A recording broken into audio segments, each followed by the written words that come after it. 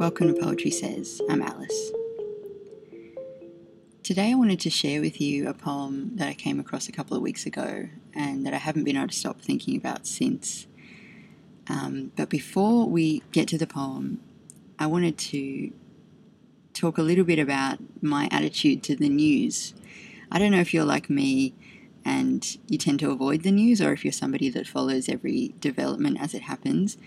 But I was debating this with some people last night, and one of them was saying, what's the point of following the news?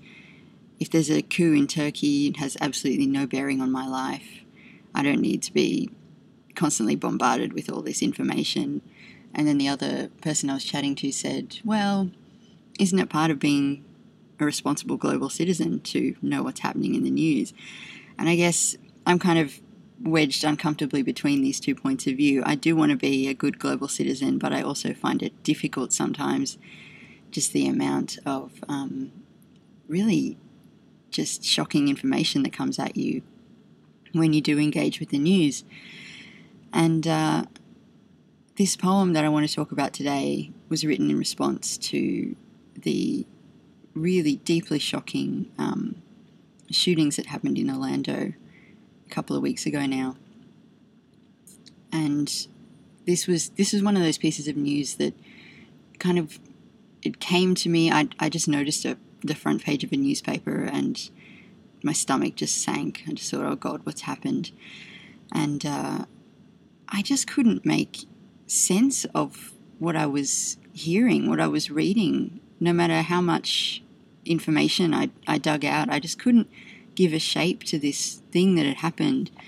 But then I read this poem and suddenly it all kind of came into focus, I suppose. So it's called All the Dead Boys Look Like Me, and it's by a US poet called Christopher Soto, who's also known as Loma. And I'm just going to read you the first maybe 5 or 6 lines. I don't think I can do justice to the whole thing, but I will link to it from the website, and I encourage you to read it. It's just incredible. So,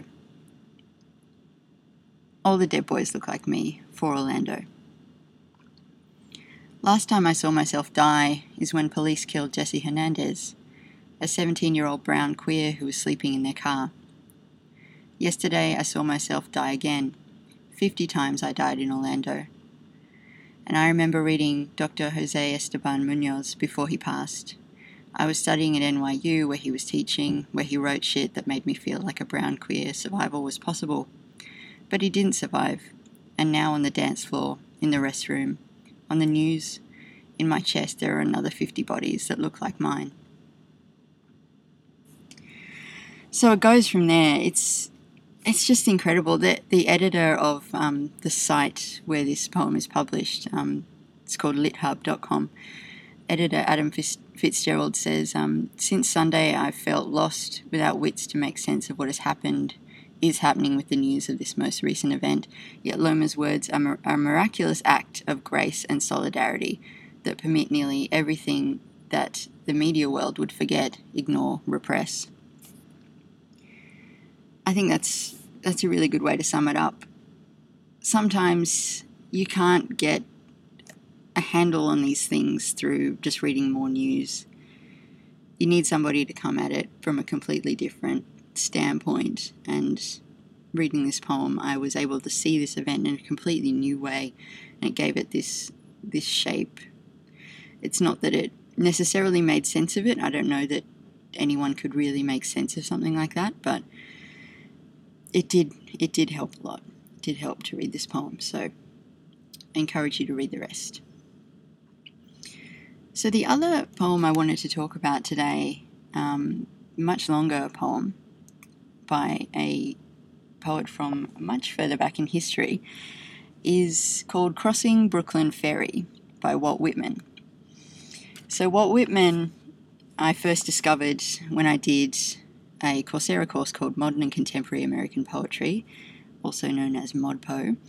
And this course I did back in 2012, back when Coursera was all new and amazing and everyone was very unsettled by it.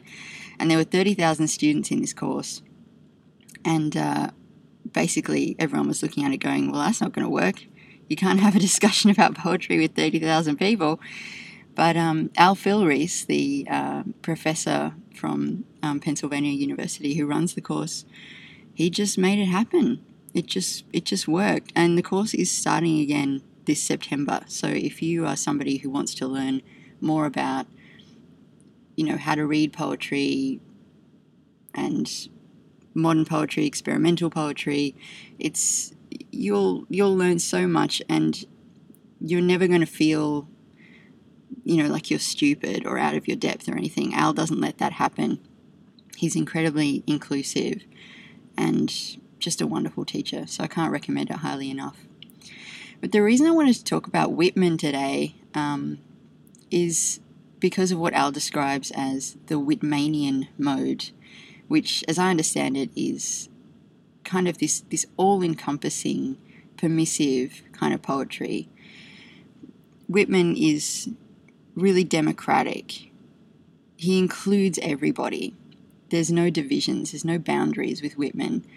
And I don't know, something in me thinks that at the moment a lot of the news events that I'm trying to avoid, it's a lot about boundaries between people, divisions, and Whitman is just he's a bit of an antidote to all that. So he's a poet of permission. He gives himself permission very much to be this huge, kind of bombastic character. And when we first started reading him in the course, a lot of people were like, I don't like this. He's way too full of himself. He thinks he's just God's gift, And as an Australian, I think I'm probably not meant to like him as much as I do. In Australia, we've got these kind of twin myths of the battler and the tall poppy. The battler, somebody who's down there in the weeds, pushing through. That's kind of our heroic figure. And the tall poppy is the person we're meant to hate, the person who's sticking their head above the crowd. But I still just love Whitman because he draws no boundaries. He includes everybody. So I'll read a little bit of I'm not going to read the whole thing. You'll be happy to know because it's quite long. But this is Crossing Brooklyn Ferry, and I'll just start with the first section here. Flood tide below me, I see you face to face. Clouds of the west, sun there half an hour high, I see you also face to face. Crowds of men and women attired in the usual costumes, how curious you are to me.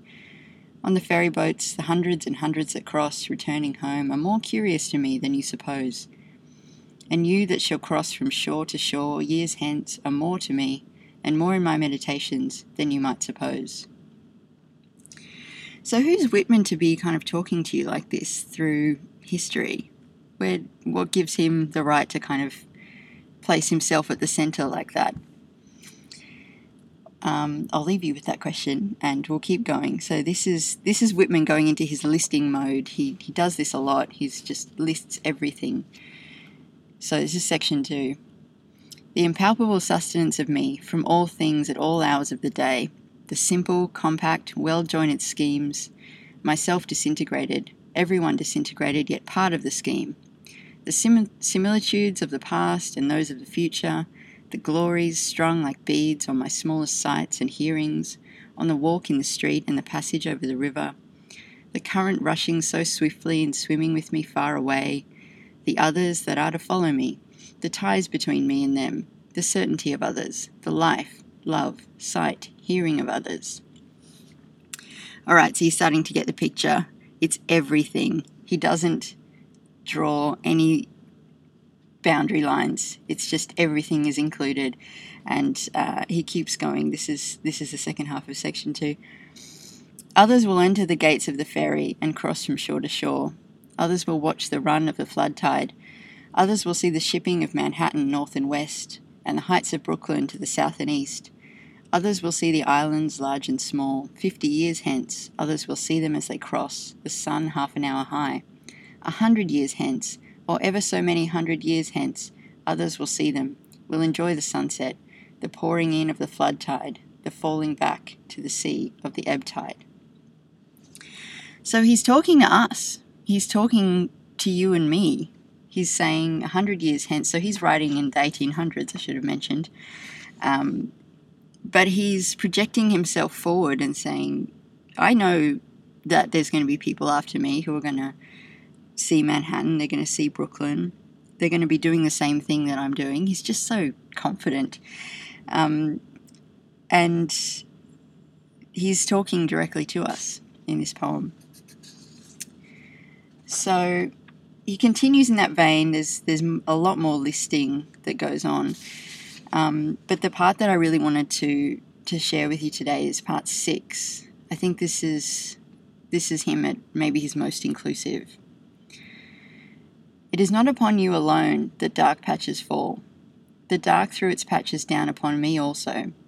The best I had done seemed to me blank and suspicious. My great thoughts, as I suppose them, were they not in reality meagre? Nor is it you alone who know what it is to be evil. I am he who knew what it was to be evil. I too knitted the old knot of contrariety, blabbed, blushed, resented, lied, stole, grudged, had guile, anger, lust, hot wishes I dared not speak, was wayward, vain, greedy, shallow, sly, cowardly, malignant, the wolf, the snake, the hog not wanting in me, the cheating look, the frivolous word, the adulterous wish, not wanting, refusals, hates, postponements, meanness, laziness, none of these wanting, was one with the rest, the days and haps of the rest, was called by my nighest name, by clear loud voices of young men, as they saw me approaching or passing, felt their arms on my neck as I stood, or the negligent leaning of their flesh against me as I sat, saw many I loved in the street or ferry boat or public assembly, yet never told them a word, lived the same life with the rest, the same old laughing, gnawing, sleeping. So, I mean, it's difficult to sum it up, but basically Whitman he's drawing this circle around everybody, I suppose, and saying, if you're reading this and you feel like you're the only one who's had guile, anger, lust, it's very biblical in this kind of, listing that he does. You're not the only one. I am he who knew what it was to be evil, he says. And he's just, including everybody. But this poem didn't win him any prizes or anything to start with. It actually lost him his job. Well, not this poem in particular, but the volume that it's in, Leaves of Grass. He published that and was summarily fired from the Department of the Interior. The Poetry Foundation says that was because of the fact that basically is way too open about sex in this book. Not to mention that, he doesn't sound like a poet. He doesn't have any regular meter or rhyme patterns.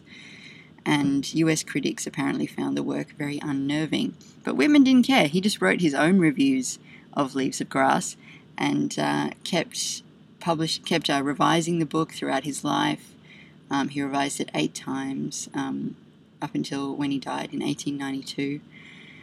So, there's no poet like Whitman for confidence, but there's also no one like him for this democratic, all-encompassing approach.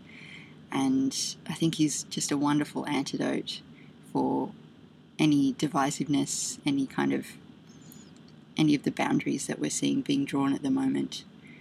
Whitman's still there. At the end of Leaves of Grass, he says, he has this famous quote. It says, "If you want me again, look for me under your boot soles. You will hardly know who I am or what I mean, but I shall be good help to you nevertheless, and filter and fibre your blood. Failing to fetch me at first, keep encouraged. Missing me one place, search another. I stop somewhere, waiting for you." Thanks so much for listening. You can find me on Twitter at Poetry Says, and you can find show notes at poetrysays.com.